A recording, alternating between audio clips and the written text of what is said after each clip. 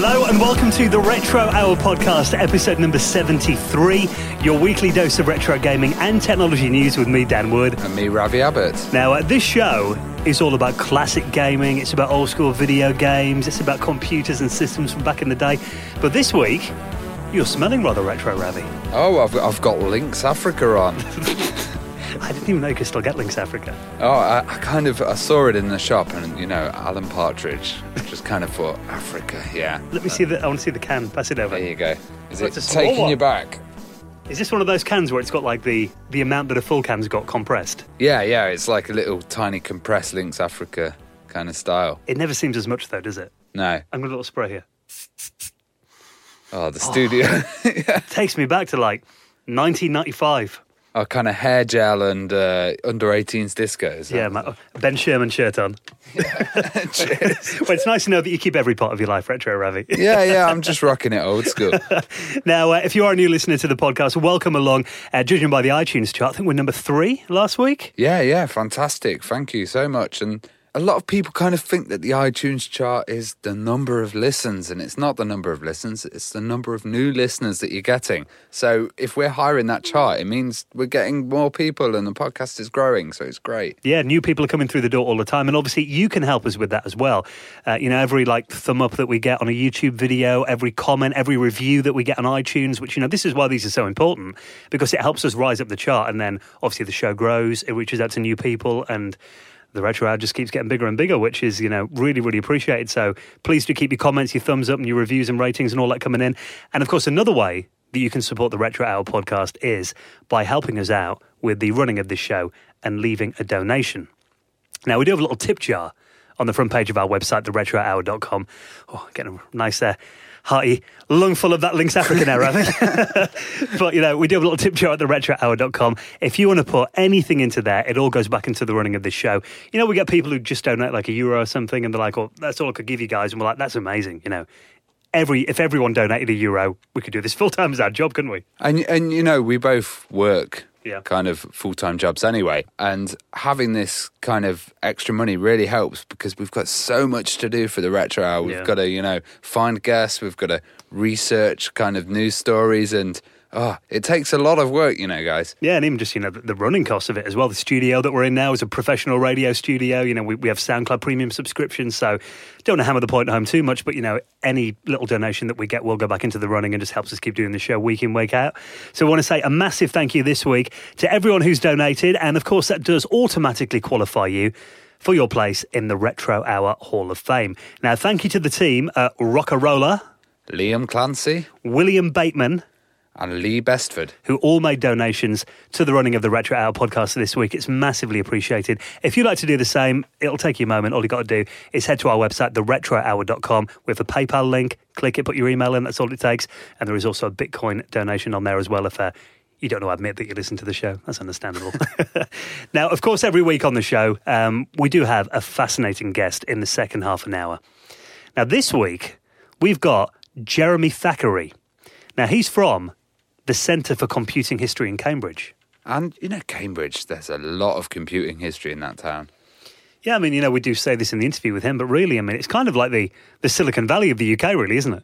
Yeah, totally, and it's still up to modern days it is. And this is a really fascinating interview because he's talking about, you've probably got a big collection if you've been listening, and maybe you wonder what to do with it. Well, they're actually displaying it and kind of getting people to come in, getting school kids involved. It's really good. And this place, it is a pretty big museum. I know they've got aspirations for like a bigger space in the future because they've got that much. I think he tells us they've only got like 5% of their collection on display at any one time.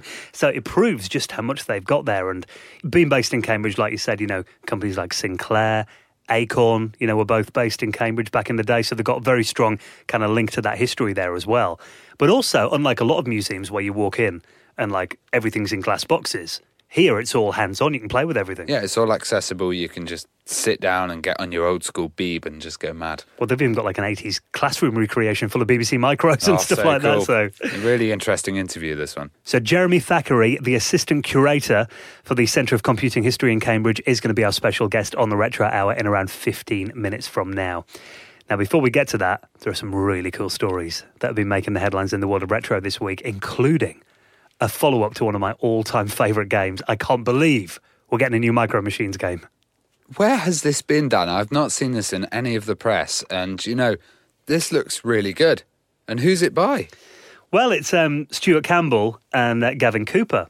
Obviously, Stuart, you know, he's been in video games for years, journalist. He's worked at loads of companies and Codemasters, obviously. But I think he actually says in this interview with the sixaxis.com, he says that, you know, no matter what Codemaster games get released, the one people always ask about is Micro Machines. I loved Micro Machines, and even to the point that every platform I'd play it on. You know, it'd be Amiga, Mega Drive, but also they had the PlayStation version Micro Machines V3. Yeah, the kind of 3D-ish one. Yeah, that was really good as well. And it's kind of disappeared. Like, where did it go? It just went. There were, I know on the PS2 there was a Micro Machines game, but it wasn't really in the flavour of the original.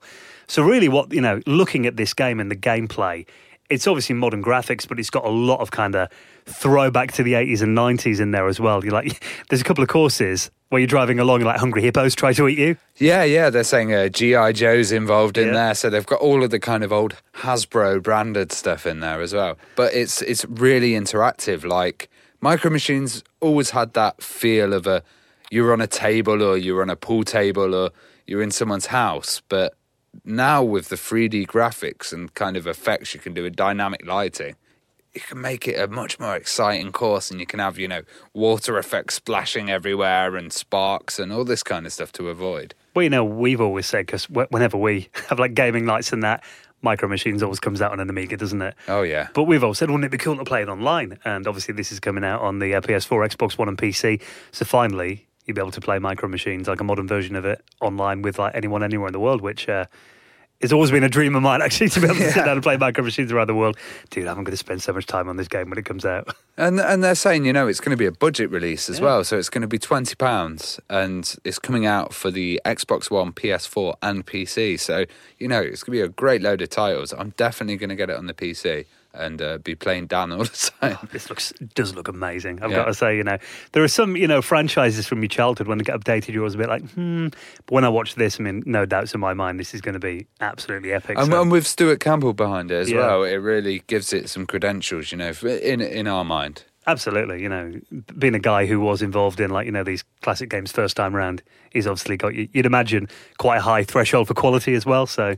Yeah. He was a games reviewer. He never went easy on games back in Amiga Power. So you think if anyone's going to, make sure the game's good, it's Stuart. So if you want to see the trailer, actually, we'll put that on our Facebook page and also in our show notes at theretrohour.com. Now, when you think of video games like, Doom or Duke Nukem 3D, for example, these are games that have been, around for 20 years now at least. Yeah, Mortal Kombat as well and all the kind of beat-em-ups. A lot of the time you'll play a game right through, but you won't think about certain things in there that might help you out, like sound effects, or maybe just certain doors opening and hearing that kind of thing, or maybe vibrations. But could you ever imagine playing something like Doom without looking at the screen? Well, there's a guy, and he does, and he's got an amazing little documentary about it. It's called Gaming Through New Eyes. It's a short documentary, and it's won lots of prizes, actually, worldwide. And this is on Kotaku, and they're basically saying... He started playing Mortal Kombat originally. This guy's completely blind. And he'd get the moves and he'd kind of get the feel of the sound. And let's just play the clip and you'll kind of hear what he's talking about. Okay, this is a little clip from the middle. It's like a 90-minute video. About halfway through, this is a section where he's playing Doom. And bearing in mind, this guy was born with a condition that means he's got no eyeballs, so he can't see a thing. Like the old classics, Doom and Duke Nukem, because I love the sound effects of the monsters, and I also enjoyed seeing how many monsters I can kill in one shot with the different weapons. Because I'm blind, I can't access all the health packs and all the armour, so I use God mode so that I can actually enjoy the maps. I also use a cheat where I can go through the walls because I can't find all the keys to the doors. And because I can't complete all maps, I also use a level select cheat as well. What really does make you think is, every kind of audio cue in these games is so important to how he plays them. And often audio, I mean, we've done shows about music and that kind of stuff before, but it's often kind of forgotten. I mean, people always talk about old graphics and that kind of thing. But even like, sound effects on a menu, when you're selecting something and you press the down cursor, to him... having different noises for each individual part. And, having physical controls as well, because, a lot of the tablet stuff, you may not be able to do that if you can't actually see where the inputs are. But, holding a joypad or having your keyboard and mouse could be really good. But also he's saying, the sense of achievement that he gets from this. He spent 8 weeks trying to beat one of the bosses in FFX. And that's amazing. Once he did that, he was, over the moon. Right? I'm looking at, he plays Doom better than me, to be fair. It's like, it's amazing that he manages to do this. What an achievement. It just makes you think that maybe, more game developers should maybe think about those with kind of, accessibility kind of needs, or the fact that I imagine a lot of developers looked at that and they thought they just throw sound effects in and stuff because it's just part of the game. But it really means, this is the only way that he sees these games. Well, a lot of the older games kind of were a lot more usable by people with accessibility problems. And we've talked about this previously on the show, how like older computer systems would actually support people a lot more than they do nowadays. And it's quite sad actually, because they have so much new technology and ability to help people and make custom controllers and stuff. And it's all really kind of just built for people with all the sensors. Yeah, absolutely. And it's like, this documentary is definitely worth a watch because, again, it's like you said, it's seeing a different angle of these games that kind of you thought you knew inside out, and just seeing how someone plays them so differently to how we do is, I think, a huge achievement. So if you want to watch our video, we'll put it in our show notes at theretrohour.com. Now, this has got an interesting list on Lifehacker, because we've got loads of old consoles and computers and stuff lying around, Ravi, and cupboards and everywhere we can fit them in our houses. I'm constantly trying to fix them and breathe new life into these machines. That's all I do. Well, this is a list on Lifehacker. Top 10 ways to breathe new life into an old gaming console. Now, some of these are quite common sense, you'd imagine, but it's good to be reminded of them now and then. The first one on the list is make sure you have it set up in the best way possible. And the show, a really good example here. And this is someone with an Xbox 360 that is notoriously a system that is, prone to overheating. And they've got like a Sky satellite box perched on top of it and like a DVD player on top of that as well. Blocking the air vents and stuff like that is never a good idea. So it's worth having them all set up nice and proper. But also, they mention stuff like, taking apart the controllers and cleaning up like those sticky, grimy thumbsticks and buttons that stick down and that kind of thing. But also, I think that making sure it's set up in the best way possible also would be like the video output. So like, Joe, we went round to your house and you had aerial plugs on everything and you're trying to tune in your TVs. RF, didn't he? Yeah, Joe, come on, Joe. Yeah, and we're saying, look, you can get an adapter for this and have it coming straight out RGB looking beautiful. And a lot of people haven't done that. Like Dreamcasts, they've got some amazing adapters. So you can get up to like, I think 480i. Yeah, VGA output, yeah. Yeah. And that's supported by a lot of games. So, I think it's really important to have the best quality display. Well, even on PlayStation 2 and original Xbox, you can use component cables. Original Xbox can do like 720p. Yeah. So it's like really nuts, you know what I mean? So that is a really good point, getting cables. Because, I mean, for most systems, you can get good quality video cables off eBay for like tenner. Not very much, unless you want one for a GameCube. For some reason, they're really expensive if you want, like, component for them. The next one is ditch the new release train and clear out that last-gen backlog. Now, this is really true because, especially now, where we're getting to, the stage where, the current-gen consoles have been out for a few years now. They're kind of been getting a refresh. But if you go to shops like CEX and that kind of thing, you can buy Xbox 360 and PlayStation 3 games for like £5. Yeah, and you can get some really good titles. It's just that there's so many of them that you need to know what you're looking for. But also, you could have missed a hell of a lot of good ones. So. Yeah. Well, that was at Revival a couple of weeks ago. And there, I mean, a lot of stores were selling PS2 games off. There was actually one guy in the middle who kind of had a bit of a fire sale on the Saturday. Yeah. And he said, right, for now, everything's £1. Later on, we went back and he had a 10 pence box, which is full of PlayStation 2 titles. Oh, wow. And, there was some crap there.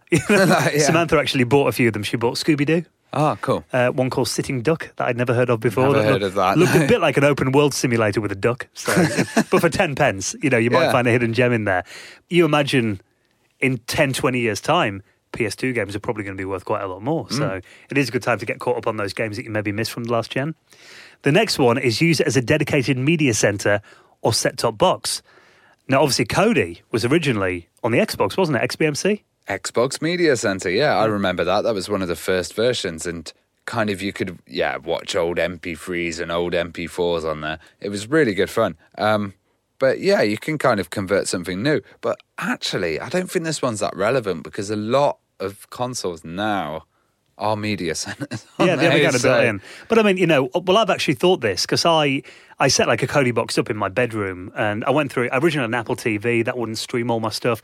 I bought like a Roku, and again, that was a bit slow. And originally I thought, why not just put an Xbox 360 in there? Because it's got like Netflix and everything on it. Yeah, and like you can get them for like 70 quid. The only problem is the noise. Yeah. And I've got this one called BB2 Pro, which is 60 quid, and it's 8 cores.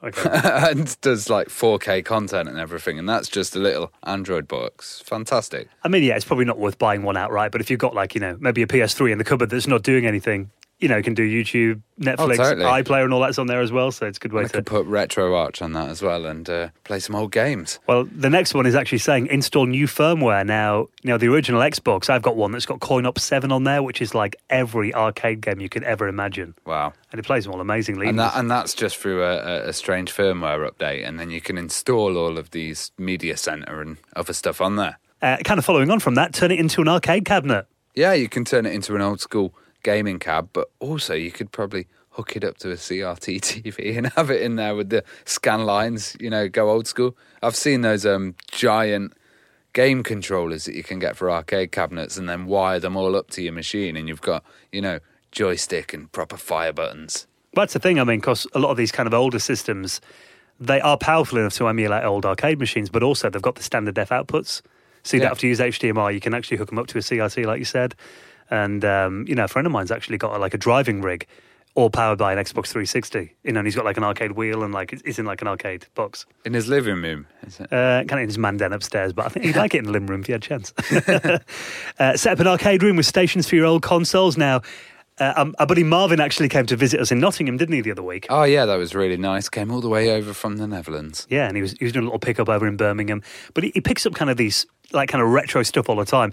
We tried to get out of him exactly where he finds this stuff, but we didn't quite get the full story, I don't think. No, he just pulled up to my house with a van, and I opened the boot, and it was like, 40 boxes in there. God, Apple lease. There was quite a few nice things in there. Well, some stuff he gets, I actually saw he had the original PlayStation 2, cabinets you used to see like in-store displays. Oh, like the vendor display booths, yeah. I think independent shops are probably more likely to maybe have them still out the back or, in storage.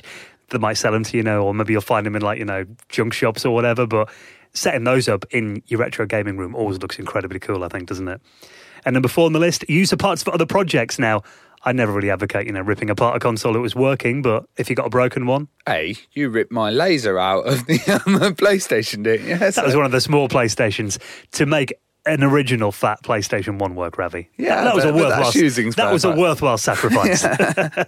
It was. Or you could just stuff a Raspberry Pi in the case. Yeah, if true. You've got a broken machine. If you are Ben Heck, you can make it into a portable. Yeah, I'm attempting a portable Amiga 600, but I don't think it's going to happen. I'm hoping that Ben just does it and I don't have to.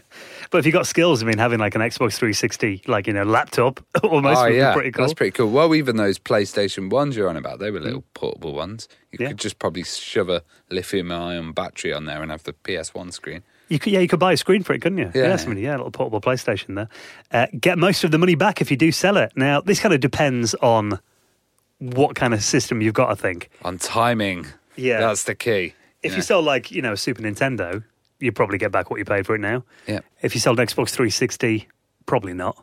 Yeah, probably get about £12 nowadays.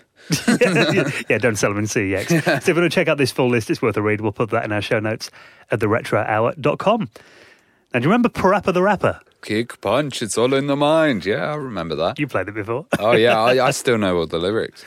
I remember my brother having that when we first got a PlayStation. Probably one of the first PS1 games I ever played, Parappa the Rapper. Yeah, it was wicked. It was like a beat game, but before Guitar Hero, wasn't it? So you were kind of just hitting on the beat and trying to get the timing right, and if you didn't, you get scolded by an onion. Yeah, onion head dude. Yeah, he was a bit weird, wasn't he? Yeah. It was a very surreal game, actually, wasn't it, looking back? Yeah, because it was like this 2D looking graphics, and then they kind of turn. And Yeah, it'd be like cardboard, wouldn't it? Paper cutouts. Yeah. It was very cool. But again, I mean, it was kind of like, I think that kind of era of gaming, it was before like all the massive AAA studios got involved, and it probably was a bit more experimental. I mean, you kind of get that again with the indie scene now, but for years you didn't. Yeah, it kind of seemed like an indie game, actually. You're right. Well, now there is a spiritual successor to Parappa the Rapper, Oh, cool. and this is called Project Rap Rabbit. Oh, Rap Rabbit. So what was Prapper? I'm not sure even what kind of creature he was, but this guy's a dog or something. Yeah. I had no idea what he was, actually. I'm sure someone will tell us on Twitter. They normally do. Yeah. But this is a new game that's coming out, and apparently it kind of plays quite like Parappa the Rapper, insofar as, like you said, it's kind of like hitting the buttons in time to the music and the lyrics and all that kind of thing as well. But this is just launched on Kickstarter, and it's going to be released on the PlayStation 4 and the PC initially. Now, they're looking to raise about $1.1 million, which some people have been saying that's quite a lot of money for it. But looking at this is like, pretty much a full-on modern generation game. You know what I mean? It's not like a small, like, couple of level indie game. It's actually a full-on commercial release. I think if they get it out, if they get word out enough, they will get it, because there's been much, much bigger projects on Kickstarter. Exactly. Well, this is running on Kickstarter at the moment, and it's actually doing really well at the moment, isn't it? Yeah. It's still got 28 days to go at the time of recording this, and thereafter, I mean, just to get this out the door, in terms of pounds, £855,000, and bearing in mind this has only been running a couple of days, it's already raised $115,000. And by the time this episode comes out, it's probably going to be a lot more. But I think the thing is with this, I mean, anyone who really wants to see this game should back these projects, because we've seen them in the past where they kind of come and go, and that's, they never see the light of day. But, I mean, there are some kind of stretch goals in here as well. Now, initially, they're saying it's only going to come out on the PS4 and their PC. I'm not exactly sure why an Xbox One versions are not included in that, because it normally would be, I think, wouldn't you? But they reckon if they get to 1.5 million, there's going to be a Nintendo Switch edition as well. Maybe they have to pay some kind of licensing or something to get onto the Switch. Or yeah, Xbox, the Switch, I know you need like a dev kit for it, which, I imagine £1 million would probably cover one of those. But I think it's really cool to see that kind of game coming back, and also in such a big way as well. Yeah, I know, it looks great. These kind of rap, rhythmic beat games. Yeah, they're a lost genre. Well, let's see a little bit of the music on it. Oh, that's very Prapper style. Yeah, it does sound old school, doesn't it? Yeah. And I remember the beats were always really cool on Prapper as well. Yeah, you'd sometimes just listen to the music on that game, wouldn't you, as well, just to put it on to hear the tunes. And it was always like little break beats, wasn't it? Hip-hop style kind of breaks. He was a cool guy, wasn't he? And, Yeah, Rap Rabbit looks pretty good as well, actually, I've got to say. And it's good to see, this is going to kind of introduce that style of game to like a new generation of gamers as well. So, hopefully, yeah. Yeah, if you want to check out the trailer and back the Kickstarter, we'll put that in this week's show notes at theretrohour.com. Right then, thank you for checking out episode number 73. The podcast will be out again next Friday. Your little treat before the weekend. Please do keep your reviews coming in on iTunes, your thumbs up on YouTube, your comments. Your tweets. Yeah, well, we are on, obviously, all of your social media networks. We always appreciate a follow. You can find all our links at theretrohour.com. And let's get into this week's special guest, all about the Centre for Computing History in Cambridge, with Jeremy Thackeray. And we'll see you next week. Ciao.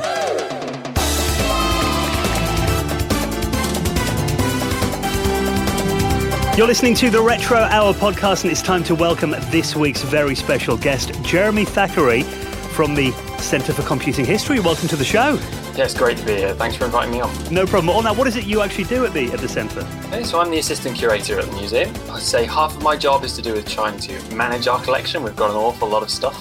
So it's kind of getting the museum to the point where we're sort of competing with longer, well-established museums and so on. But then the other half of it is, because we're a small team, we all pitch in with just about everything. So yeah, managing the events that we do, so gaming nights and so on. Just dealing with visitors all the time, and doing podcasts every now and then. So yeah, it's a pretty varied job.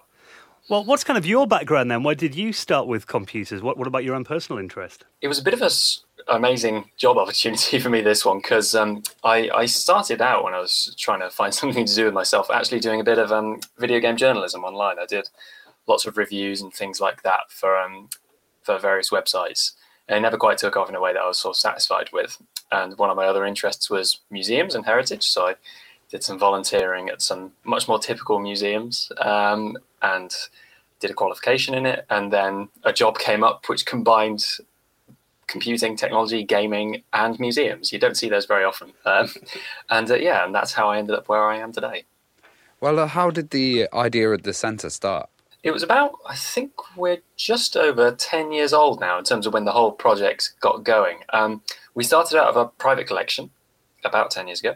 The director of the museum isn't a museums person by trade. He's a software developer.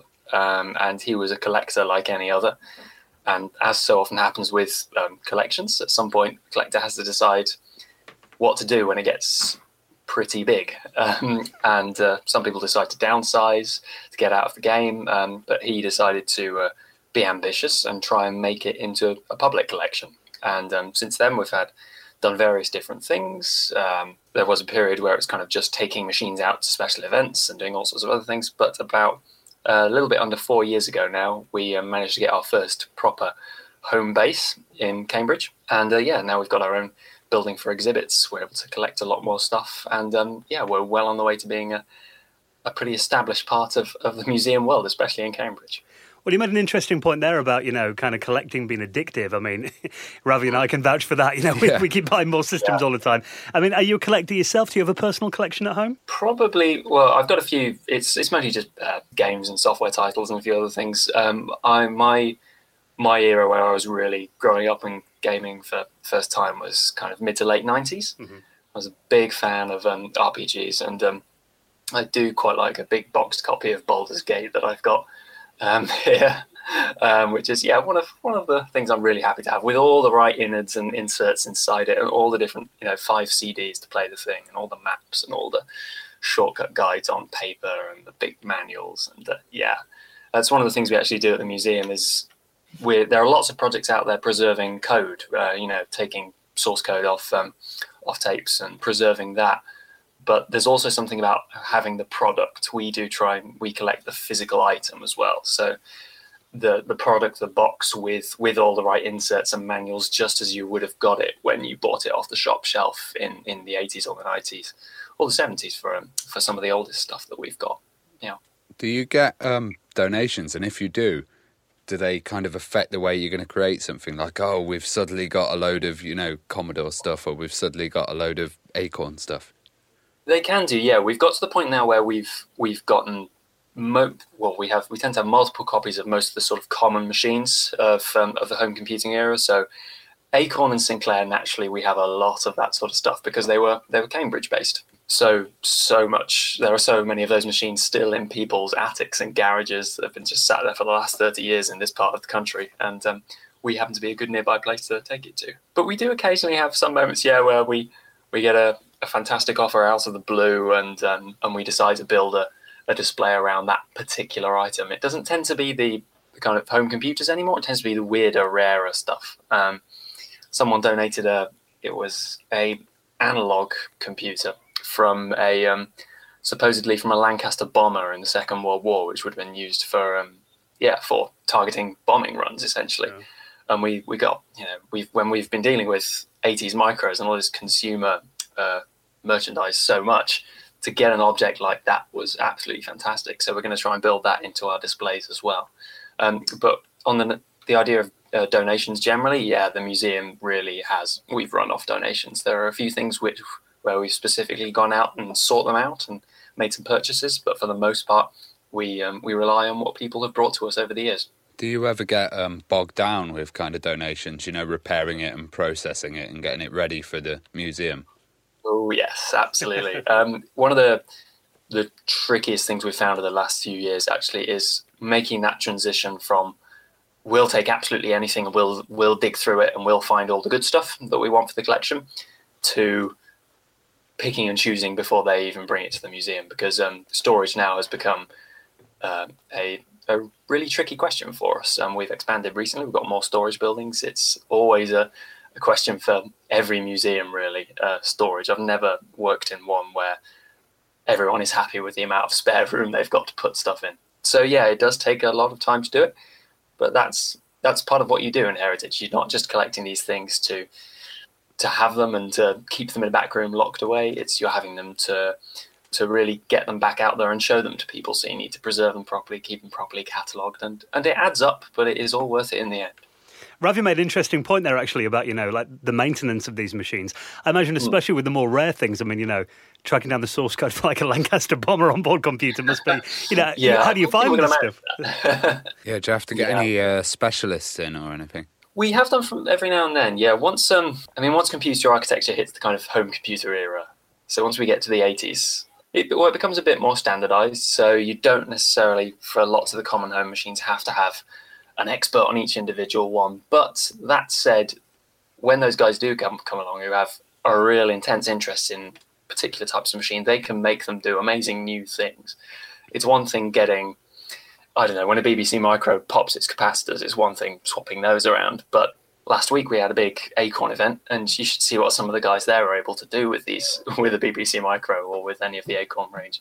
Same for any of the home computers or games consoles of that era. If you have someone who really knows their stuff, they can bring these objects to life in a way that most kind of technicians really can't. But we are lucky at the museum. We've got a very good team of volunteers who are there all hours of the day and night. During the day, they'll be sticking screwdrivers and things and fixing machines up for us, and in the evening they'll be helping to run our events. So they're a terrific bunch. We really couldn't do without them. Well, let's talk a bit about Cambridge, because I mean, really, back in the 80s, it was kind of like the Silicon Valley of Britain, really, wasn't it? It was, with companies like Acorn and Sinclair, and a lot of people's attention would have been drawn to it with the Micro Men movie a few years ago as well, obviously. Do you kind of get, is there much of a connection between, people that used to work at these companies that's maybe pop in from time to time? Or there is, absolutely. I mean, the main legacy of that era now is ARM in Cambridge, who spun out of Acorn. We still get plenty of guys coming in from there, having a look around the place, and they're one of our sponsors as well, actually. So plenty of people from there coming in. We get people who will appear completely innocuous when they walk in, just like any other visitor, and then they'll just name drop Second Life Sinclair or any of the other famous figures from that era and say, oh yeah, I worked with them back in the day, and it's terrific to see their stuff on display again. But yeah, it really has come to light again. I mean, you talk about Micromen. It was fun hearing about that, because we actually supplied all the gear for that film. Oh wow! In one of the scenes, our director is in there playing one of the Acorn developers in the background. So I think that was a dream come true for him, really. So what's really the goal of the centre then? What are your aims? The aim is to be kind of a national centre for computing and the history of computing, really. And there are plenty of similar museums cropping up around the country at the moment. I think the initial aim of all of them is often just we have all this great old stuff, we're going to show it off to people. That's how so many museums start, and ours was no different. But kind of the grand ambitions, if you like, are to be a genuine centre for research into the history of computing.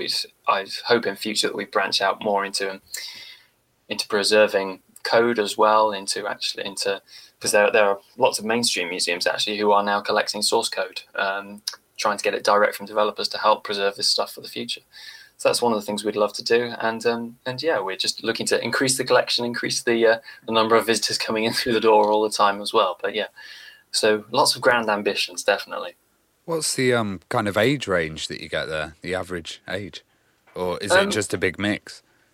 It is pretty mixed, actually. Yeah, I'd say we during the week we have a lot of school groups coming in, and the typical ages for those are kind of Key Stage 2 to Key Stage 3. So about 8 or 9 years old up to kind of 15 or 16. It's kind of our main range for schools. But in terms of general visitors, we tend to get a lot of families coming in because we tell the history at the museum, but it's been one of our guiding principles from the start that we try to have as much of the stuff switched on as possible for visitors just to have a go with, whether that's games consoles or micros or some of the more serious stuff as well. And that does go down well with the family audience, because we often get lots of parents who are growing up in the 70s or the 80s, and they can kind of do our job for us in many ways when they're talking to their kids. They can interpret all of these objects. They can say to them, this is what this was for. I used one of these when I was your age. So you do get a really nice atmosphere with all the families. But yeah, we get lots of quite a lot of older visitors coming in as well, often who will have been involved in the industry, and plenty more besides as well. So it's a real mix, yeah. Well, what can people expect when they visit the museum then? What kind of stuff have you got on display? The broad part of the history at the museum tends to cover the home computing era. We do have stuff that predates that. We go back to kind of the 1960s and 1950s with our collections, so we can demonstrate punch tape running through 1960s machines and so on. Then we have a whole area full of games consoles, going from Pong consoles in the 70s. I think the last one on our display is the GameCube at the moment. Maybe in a few years' time we'll add the next generation of consoles onto that list. And then we've got 80s micros as well, so everything from Acorn Atoms and Electrons up to sort of the Amiga era and later PCs as well. So there's all sorts to come and use, really, and you can come along just to have a play with things, to play all the games and play on the arcade machines we've got. We have coding worksheets to help people who've never done any coding before to get a little start on that. And probably the display we're most proud of actually recently is, or our newest object, is a machine called the Mega Processor, which you may well have heard of. It's become it's been doing the rounds on the internet. It's a homebrew project here in Cambridge. One person decided to build a processor at home on a huge scale. It's 10 meters long, 2 meters tall, and it basically blows up the processes going on inside a CPU on an enormous scale with loads of blinking LEDs. And it's a terrific way of showing just what's going on, just how much power there is in any old common smartphone, tablet, or laptop today. And that was all hand built, wasn't it? That Mega Processor. Yes, it was. Yeah. It's a mad project. It's an extraordinary thing. You can only give credit to James who built it, but all built by hand. I think my favourite stat is there's something like 250,000 individual solder joints on the machine. So it's an insane creation, and now it sits in our front room. It's one of the first things you see when you come in. Well, in terms of other systems that you've got, I mean, I imagine they come from various sources, but I mean, where do you tend to get your machines and your software from then? As I say, for the most part, it's just people have them still lying around in attics and in garages, and it's so common that people come to us and say, I'm moving out or I'm downsizing and I've found these things. Do you want them? If not, then I'm going to have to chuck them in the skip, really. I mean, we are a museum. We're preserving this stuff for the future, but equally we're not dealing with Ming vases or old master paintings. We're dealing with consumer technology. There's a lot of it around. The challenge isn't so much preserving each last individual object. It's conveying to future generations what this stuff was for. So yeah, that's really what we try and do. But donations come from everywhere, really. But most often it's just everyday people who've bought a home computer 30 years ago, and it's been gathering dust for 20 years. Because that's where we tend to get most of our stuff from. What kind of rare systems have you got there? Because I did read that you guys have got, is it the only working, or it may not be working anymore, Acorn Phoebe? We did have the only working Acorn Phoebe, yes, and then it stopped working. We're trying to get that one fixed at the moment. But we've got plenty of other stuff as well, quite good things in the collection. And I think one of the favourites on gaming nights, obviously, is things like Virtual Boys often are very well received by visitors, especially with VR having such a comeback in the last few years. Explaining to young kids that this is nothing new is often quite fun when you bring out the Virtual Boy and show them something like that. But I suppose at the moment we're not so much focusing on the rarer sort of home computers, although they are great to have. What we really want to try and find now is weird computing ephemera, so strange different objects rather than kind of core systems and so on. We'd really love to have those objects which tell different stories about the history of computing. So things that what we've tried to do over the years actually is progress from we do like telling the technical stories of things, how the technology has changed, but also we want to try and tell how computers have impacted on our lives. So we're trying to collect more objects that really tell that story. I think one of the interesting things that came through recently was some very, very early bank cards from the 1960s. I mean, if you think about how computers have revolutionized the way we handle our money, that's kind of a genesis in many ways, having something like this piece of paper with some holes punched in it, and that's your bank card from the 1960s. So we have plenty of those rare systems which have kind of taken on a lot of prominence in the retro community. And we're very, very happy to show all that stuff up at the museum, but we do love showing things that people have never thought of before as well, like those bank cards, like the computer from the Lancaster bomber and like all sorts of stuff besides, as well as things like the Phoebe that you mentioned. Yeah. I think I actually saw the Phoebe at, it was called Silicon Dreams, a festival ages ago. I don't know if it was you guys. It must have been. But it's a beautiful machine. Yellow case. Yellow case, later development for Acorn, wasn't it? Yes, it was. Yeah, it was essentially the RISC PC2 was the Phoebe, and it was just almost ready to roll when Acorn decided that home computer production was no longer for them, and that's when they rebranded, and Acorn as we knew it was no more really. So it's one of those strange machines that almost made it out and has now taken on a wholly different story because it never quite made it to market. Yeah, I remember them selling because you're right, it was that close to being released. That actually made all the cases, and there were, you could buy like hundreds of Phoebe cases on eBay for several years. Yeah, it was quite funny actually. Last week we held a big Acorn event, and I remember walking in through the doors to the museum to start work in the morning, and there was a Phoebe just sat there at the front desk. And part of me was going, "Oh, is that there's another one? Has someone donated this?" But it was just a case, not one of the guys that brought along, and ours, I was assured, was elsewhere in the museum. So yeah, it is. It's got a very interesting history, that object, but it is a nice thing to look at. Yeah.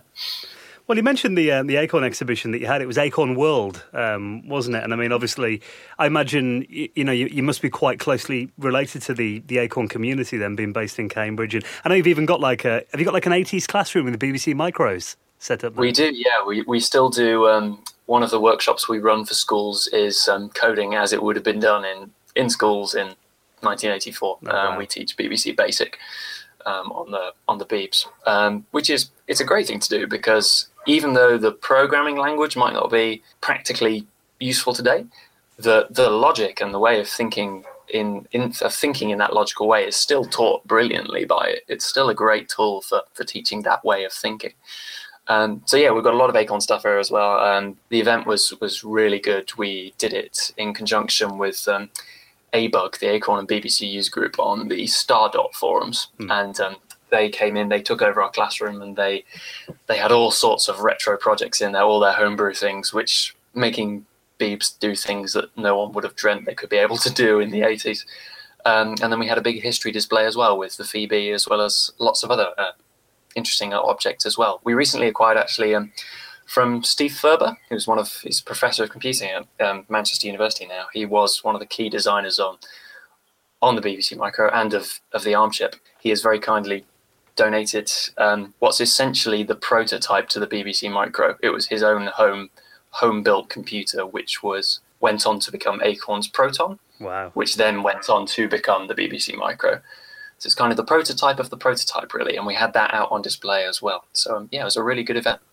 Well, I think back to my school days, with the BBC Micros and the Acorn Archimedes. I remember using stuff like Logo, and we had a little robot turtle that you could control, and yes. There were great machines for we'd like robotic arms and that kind of thing as well. They really kind of encouraged learning those machines. Yeah, they really were. It's strange talking to visitors about the change in education in computing, because we talk so much about this 80s period where computers were the next big thing. They were going to change everyone's lives. The government came in and funded computing in a big way. Schools pushed coding. And by the time you get to the 90s and later on, when, there was no computing, of course, it was all IT, and it was essentially how do you do word processing and how do you use a spreadsheet. And there was nothing beyond that. If you wanted to do anything that involved coding, let alone hardware, then you'd be waiting until you were 17 or 18 years old, and you decided to take it up from there. So education has changed massively in the computing world. It's kind of gone back and forth from purely software-based up to only using applications, and now it's come back to actually software and hardware again, which is fantastic to see. And I think anyone, in the 30s and 40s, when they actually see a BBC Micro, because they were in every single school, and the Acorn Archimedes after that, I imagine it just kind of evokes memories that maybe they haven't thought of for years. Yeah, it really does. It's fascinating seeing kind of a sort of muscle memory reappearing when people come to the museum. They'll sit down in front of a keyboard that they won't have sat in front of for 30 years, and suddenly little bits of code will come back to them. they'll find themselves typing 10 print hello world, 20 go to 10 before they've even realized that they're doing it, which is really interesting to see. But probably one of the comments we actually get most when people come into the 80s classroom is they'll say, yeah, it's great, you've got lots of BBCs, but there weren't nearly as many as this in my school, because we have, we'll have 15 or 16 of them in there when we've got a full school group. Whereas in an 80s classroom, you might be lucky if you had more than 2 or 3 in your school, maybe. I think in the late 80s we had like 4, I think, yeah. And like we used to lock them in an iron safe overnight. I used to set them up and then set them up in the mornings and stuff. So. Yeah. So, yeah, I mean, it's, I think just having those exhibitions must take a lot of work as well. I mean, what are kind of the exhibitions you've been most proud of then? I think we're really proud of that we do have the Mega Processor now in the front room. It's just such a fantastic tool for education, as well as just being really visually arresting when you walk in. There's nothing like walking through the door and seeing a massive wall of 20,000 LEDs flashing at you. But yeah, the Acorn World event last year was really good to do. Other fun ones we've done. We did one at the beginning of last year, beginning of 2016, with Ashens. Yeah. He released Terrible Old Games You've Probably Never Heard Of, one of his Kickstarted books, and we held an event with him called Terrible Old Games Day, where we were just celebrating these awful games, and we got them out for people to actually play and experience. So that was a lot of fun. But yeah, we do all sorts of other events too. Our retro gaming nights are probably the biggest event we do. We open late and we just get out lots more games from our archive, some of the rarer stuff too. So yeah, we do lots of things that point towards the retro community and get them in, but we're also trying to do more events that get a kind of general audience into the museum as well, people who don't know much about technology or feel that it's not for them.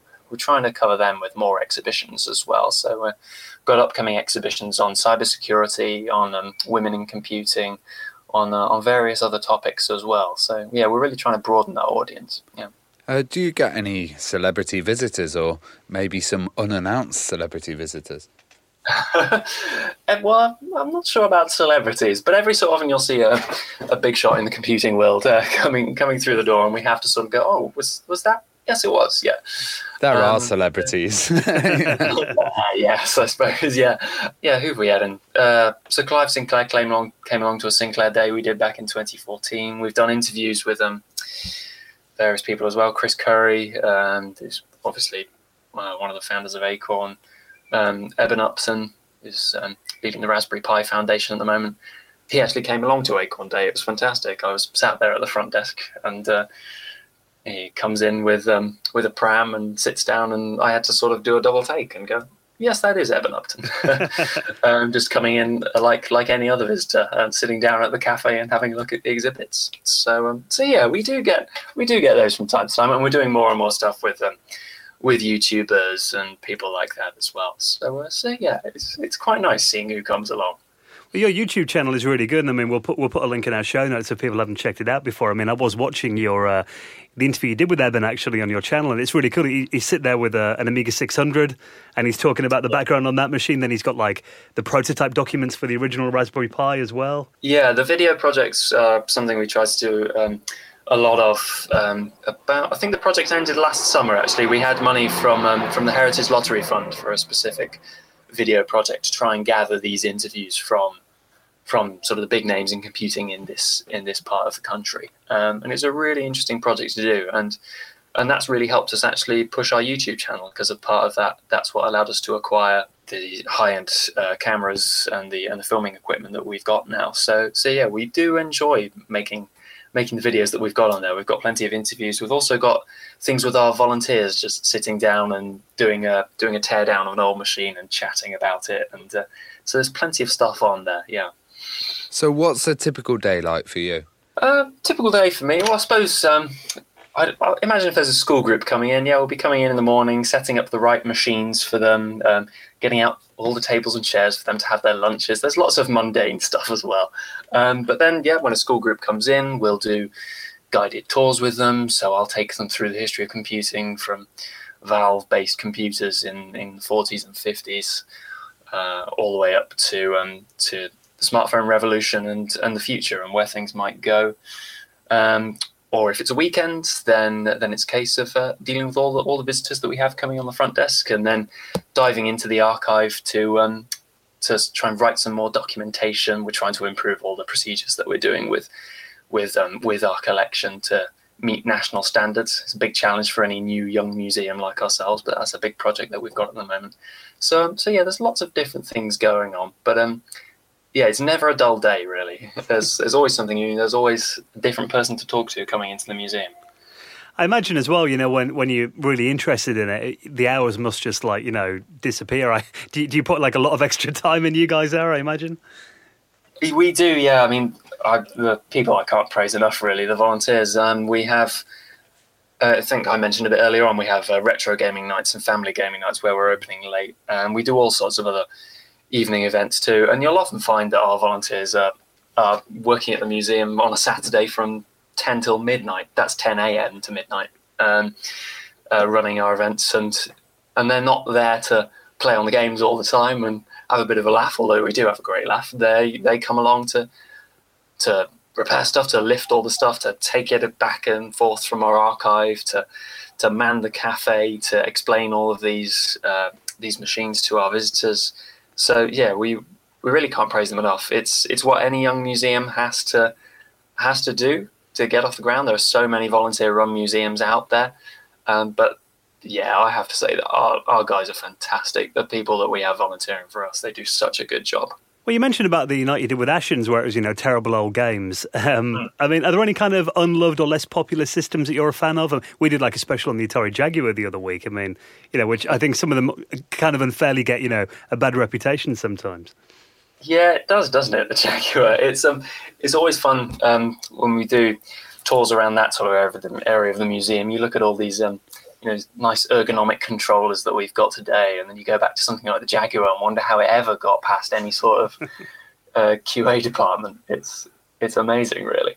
But yeah, we tend to try and have the systems out there that visitors will be most able to use. So we don't have things out there that are too obscure, but it is fun going up into the archive and getting out some of the lesser known stuff and stuff that really wasn't a commercial success in its time. But it's amazing how many systems there are out there that were really interesting pieces of technology, perhaps ahead of their time in many ways, but that never caught on, that never had that commercial success. I mean, the Virtual Boy is a case in point, really. You'll get people saying, oh, they'll have just heard about it and assume that it can't have been a very good machine. But then you sit down in front of it, and it's actually a really interesting experience to play on one of those things, especially considering the technology of the time. So yeah, it is really good fun to get out the things that people have often thought are a bit rubbish, not very good, like the Jaguar that you mentioned, and to kind of show them that no, these things they do have plenty of redeeming features.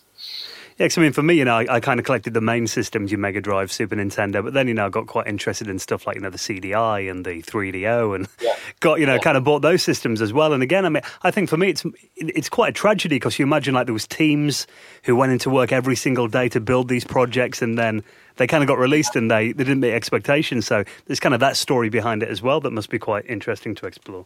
Yeah, absolutely. I mean, one of the ones I remember quite well is the Jupiter Ace has a really fun story behind it. The fact that it's so valuable these days, this little microcomputer. It's one of the sort of most desired micros of that era, really, by collectors. But in terms of its success at the time, it crashed and burned, really, because even though it was a very interesting little machine, it came with a programming language that nobody used. So yeah, it's really interesting pulling those stories out and thinking about, I mean, I mentioned before, we try not just to cover the technological development, but also the social development of computing. And part of that is this kind of life that a lot of people who are in that business have gotten used to, which is you work for a startup, you see whether it succeeds.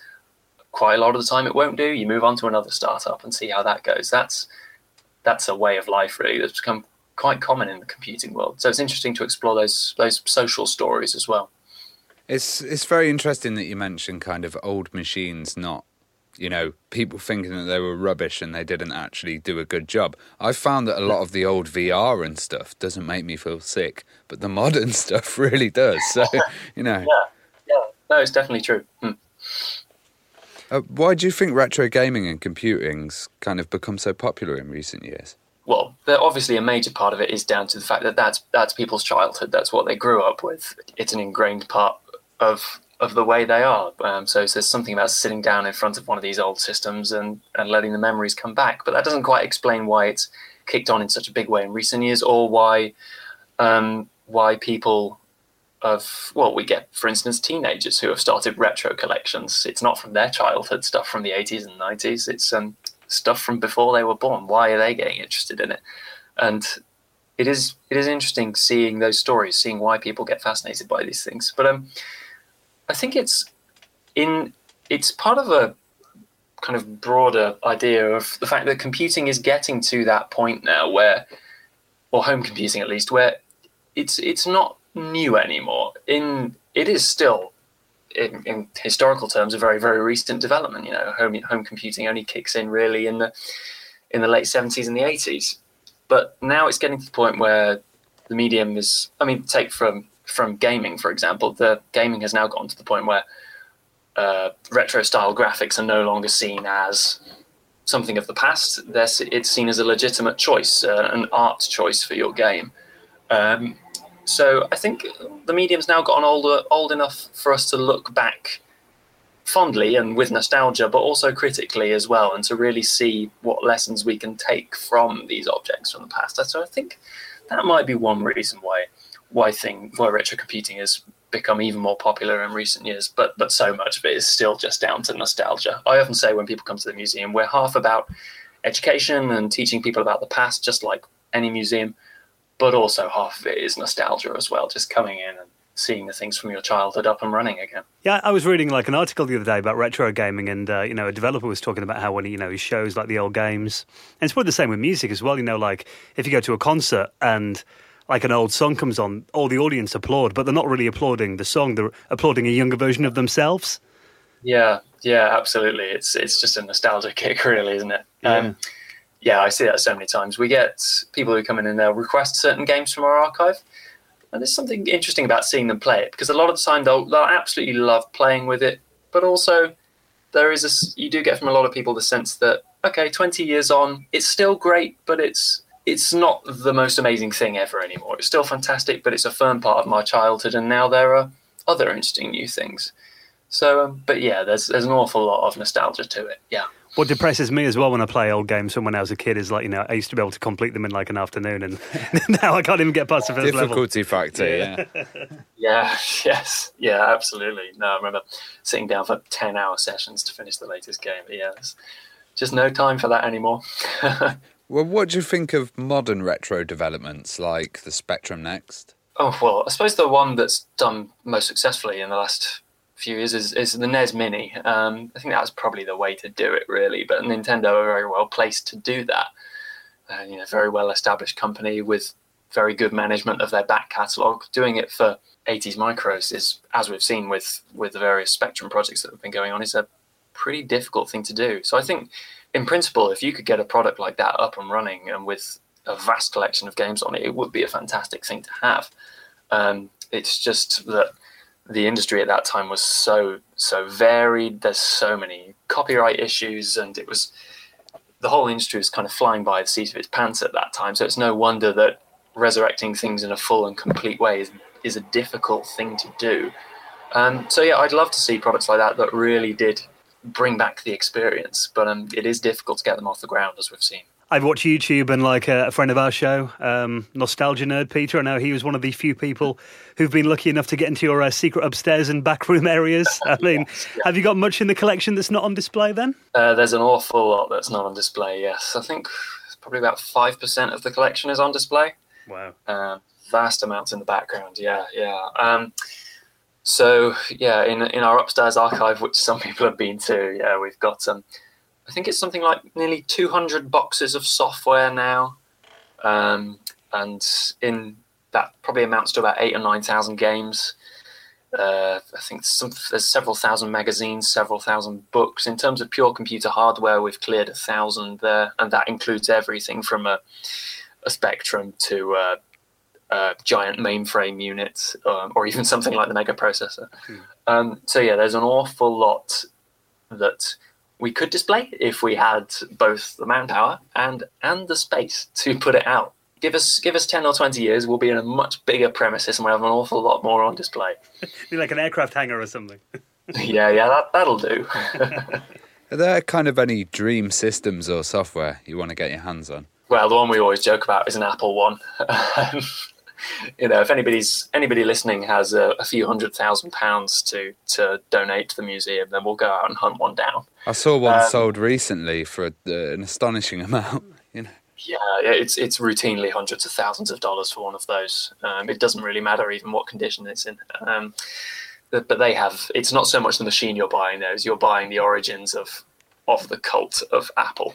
They've gotten such big brand following these days that to have that machine is an extraordinary thing. So yeah, we'd love to have something like that. But more realistically, it's prototype devices are always interesting. Having this kind of unofficial prototype of the BBC Micro is a really amazing thing to have. But yeah, it's the stuff that even surprises us actually that we're more interested in. It's quite hard to say specifically what our dream machines would be, because we've got a great collection to tell the stories of home computing at the moment. It's those things like the analog computer from the Bomber or various other machines of its type, things that will get offered to us in an email and we'll think, we didn't even know that existed. That's extraordinary. Yes, please, we'd love to have it. So we don't know what it is we're most after. That might be what I'm saying here. Well, speaking of stuff you've got now, I mean, for you personally, is there like one machine or like one area of the museum you walk past and you always have to sit down and have a go, and you're like, any kind of favourite bits? The first computers I really used was it was Acorns of the mid-90s. So I remember one of the first machines that we had at home was an Acorn Archimedes. So whenever I remember walking past that the other day, whilst I was just doing the rounds in our gallery, and someone had a game on there that just tripped a switch in my head, and I was looking at it going, what game is that they're playing? And it was a game called Mad Professor Mariarty. For some reason, I don't know why, I can't remember that much about the game, but it was one of the ones that I played with my brother and sister an awful lot when I was a kid, and just something about seeing the graphics there just brought it all straight back. Often when you're working at the museum, or as a fan, when you're working in any museum, sometimes the kind of fascination and the magic of the objects can wear off a little bit when you see them day in, day out. But it's great to have a moment like that where it all just comes back again. You realise, yeah, this is what a visitor thinks when they come in here for the first time. They're going to get these nostalgic kicks from it, but then also that they can go and learn about various other things too. Yeah, so yeah, I've definitely had that experience. Well, it's interesting you mentioned the Archimedes there as well, because I installed, you can get RISC OS on the Raspberry Pi now, can't you? And rediscovering that, and it was all like, middle mouse clicks on RISC OS. It was like, I had to retrain my mind a lot to use that. Yeah, but it's interesting just how quickly it comes back to you. Yeah. You have to spend some time rethinking it, but very quickly the brain just slips back into the old ways of doing things and it becomes like second nature again. Have you kind of had to pick the area that you're going to be in, like 8-bit and kind of to the 60s? Because lots of older museums, like the London Science Museum, has the Babbage engine, and there's the Colossal at Bletchley Park. So would you go further back? Our interest has always been in personal computing. That's been where we've staked our claim as the museum to come and experience that side of the technology. Again, because we've tried to have so much stuff up and working, that naturally lends itself to home computing because it's easier to get those machines up and running. But we do have ambitions to broaden out, to look much, much further into the past, and to try and be involved in research for the future as well. So yeah, we do have these machines going back to the 60s, now to the 40s as well with these new machines. Also, we try and tell the story of what led to computing. So we have mechanical calculators from an earlier period, and we do have display boards about early developments of computing, going right the way back to the first time the word computer is used in the English language, which is 1613, when it was used to describe a person, a job. It was an arithmetician, someone who did computing for a living. So yeah, we do have exhibits that go back in time, but we've really put our flag down in the home computing era. Well, over the weekend I was at Revival, and I know Stuart Williams from your centre was there as well. I mean, do you guys get out to many shows and get to mingle with other organisations and Yeah, we've done a lot of shows before. Before we got this location in Cambridge, before we had kind of a proper home for the collection, one of the main ways that the trust behind us kept things going was by doing lots of events. So we did lots of things at the Gadget Show before, Revival, we've done things there. I think one of the most fun ones we had last year was we did 3 weekends at Butlins. Oh, wow. They said, we're doing these big science weekends for the people who are staying here. Do you want to come along and bring a load of retro computers? And we had this huge space there to fill. And again, our fantastic volunteers took time off from work and took their weekends to go down there and set up all this stuff and spend more of it with the public, showing them the machines again. So yeah, it's really interesting seeing what opportunities come your way. Not just retro shows, we still do plenty of those and they're an absolute blast, but also these educational opportunities too. We did the roadshow with the BBC in 2015. They did Make It Digital. It was when the BBC microbit was first being pushed. And we went all around the country with them doing loads of stuff. I sat for 8 hours on a train to go up to Dundee and show off our machines up there.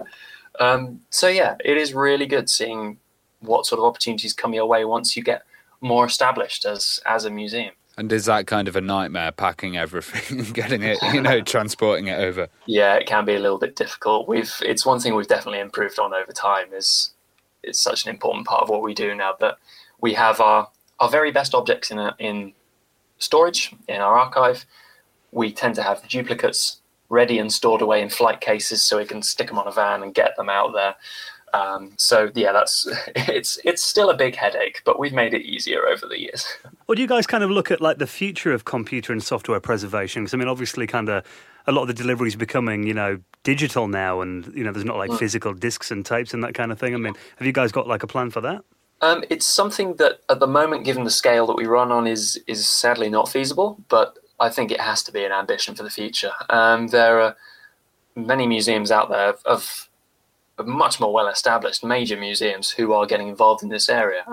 The Museum of Modern Art in New York is actually now trying to collect source code from developers there. They're looking at games from a design perspective, just as you'd look at a piece of furniture from a design perspective. And they've realized that to really collect these things, it's not good enough just to take a disc or a cassette or whatever it might be.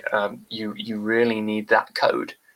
And that's only becoming more of an important thing these days with so much stuff being download only. And there is a swathe of games, of software, of apps on iOS or on Android now, which are almost inevitably going to disappear because there's so many of them being released. There's such a high turnover of products on these platforms that they're going to vanish into the ether. It's going to be so hard to preserve these things. So I think any museum in that area really does have to think about how they're going to preserve things digitally in the future.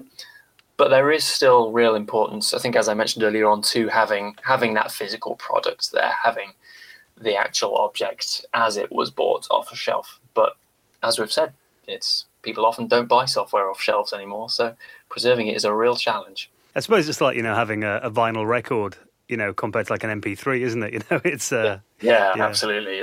There's something very much more satisfying about having the record with all the inserts and all the artwork and all the love that's put into that item, rather than just the music put onto a download and then sent to you that way. Yeah, and it's much easier to delete a MP3 as well than smash a vinyl. Yeah, it becomes much more throwaway. Yeah, it's something to treasure when you have the actual object. Yeah. Well, Jeremy, you guys are doing an amazing job, and long may it continue. Ravi and I haven't actually, criminally, we haven't made it down yet, but I think, definitely we'll have to over the summer. So yeah, go on down, and we'll definitely let you have a look up in the archive upstairs and see what you can find.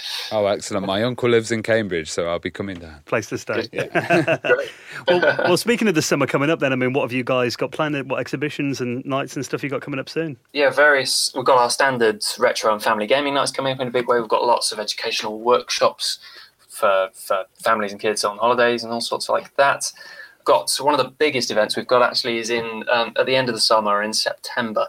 We're holding the Retro Computer Festival, where we're inviting anybody who's got any interesting collection of their own to come and share it. We've already got quite a few different exhibitors coming down to show off stuff at that, including the guys from the Retro Computer Museum in Leicester, who are they're a terrific little outfit doing stuff similar to what we do. They have lots of retro machines there for people to come and play on. So we're reaching out to other people in the museum and heritage world, but also just private collectors and saying, show your stuff off, get it down there, let everybody have a look at it. So it should be a really fantastic weekend, that one. And what's your website if people want to find out more? The website is www.computinghistory.org.uk. You can find all the information on there, and there's a What's On page on there as well.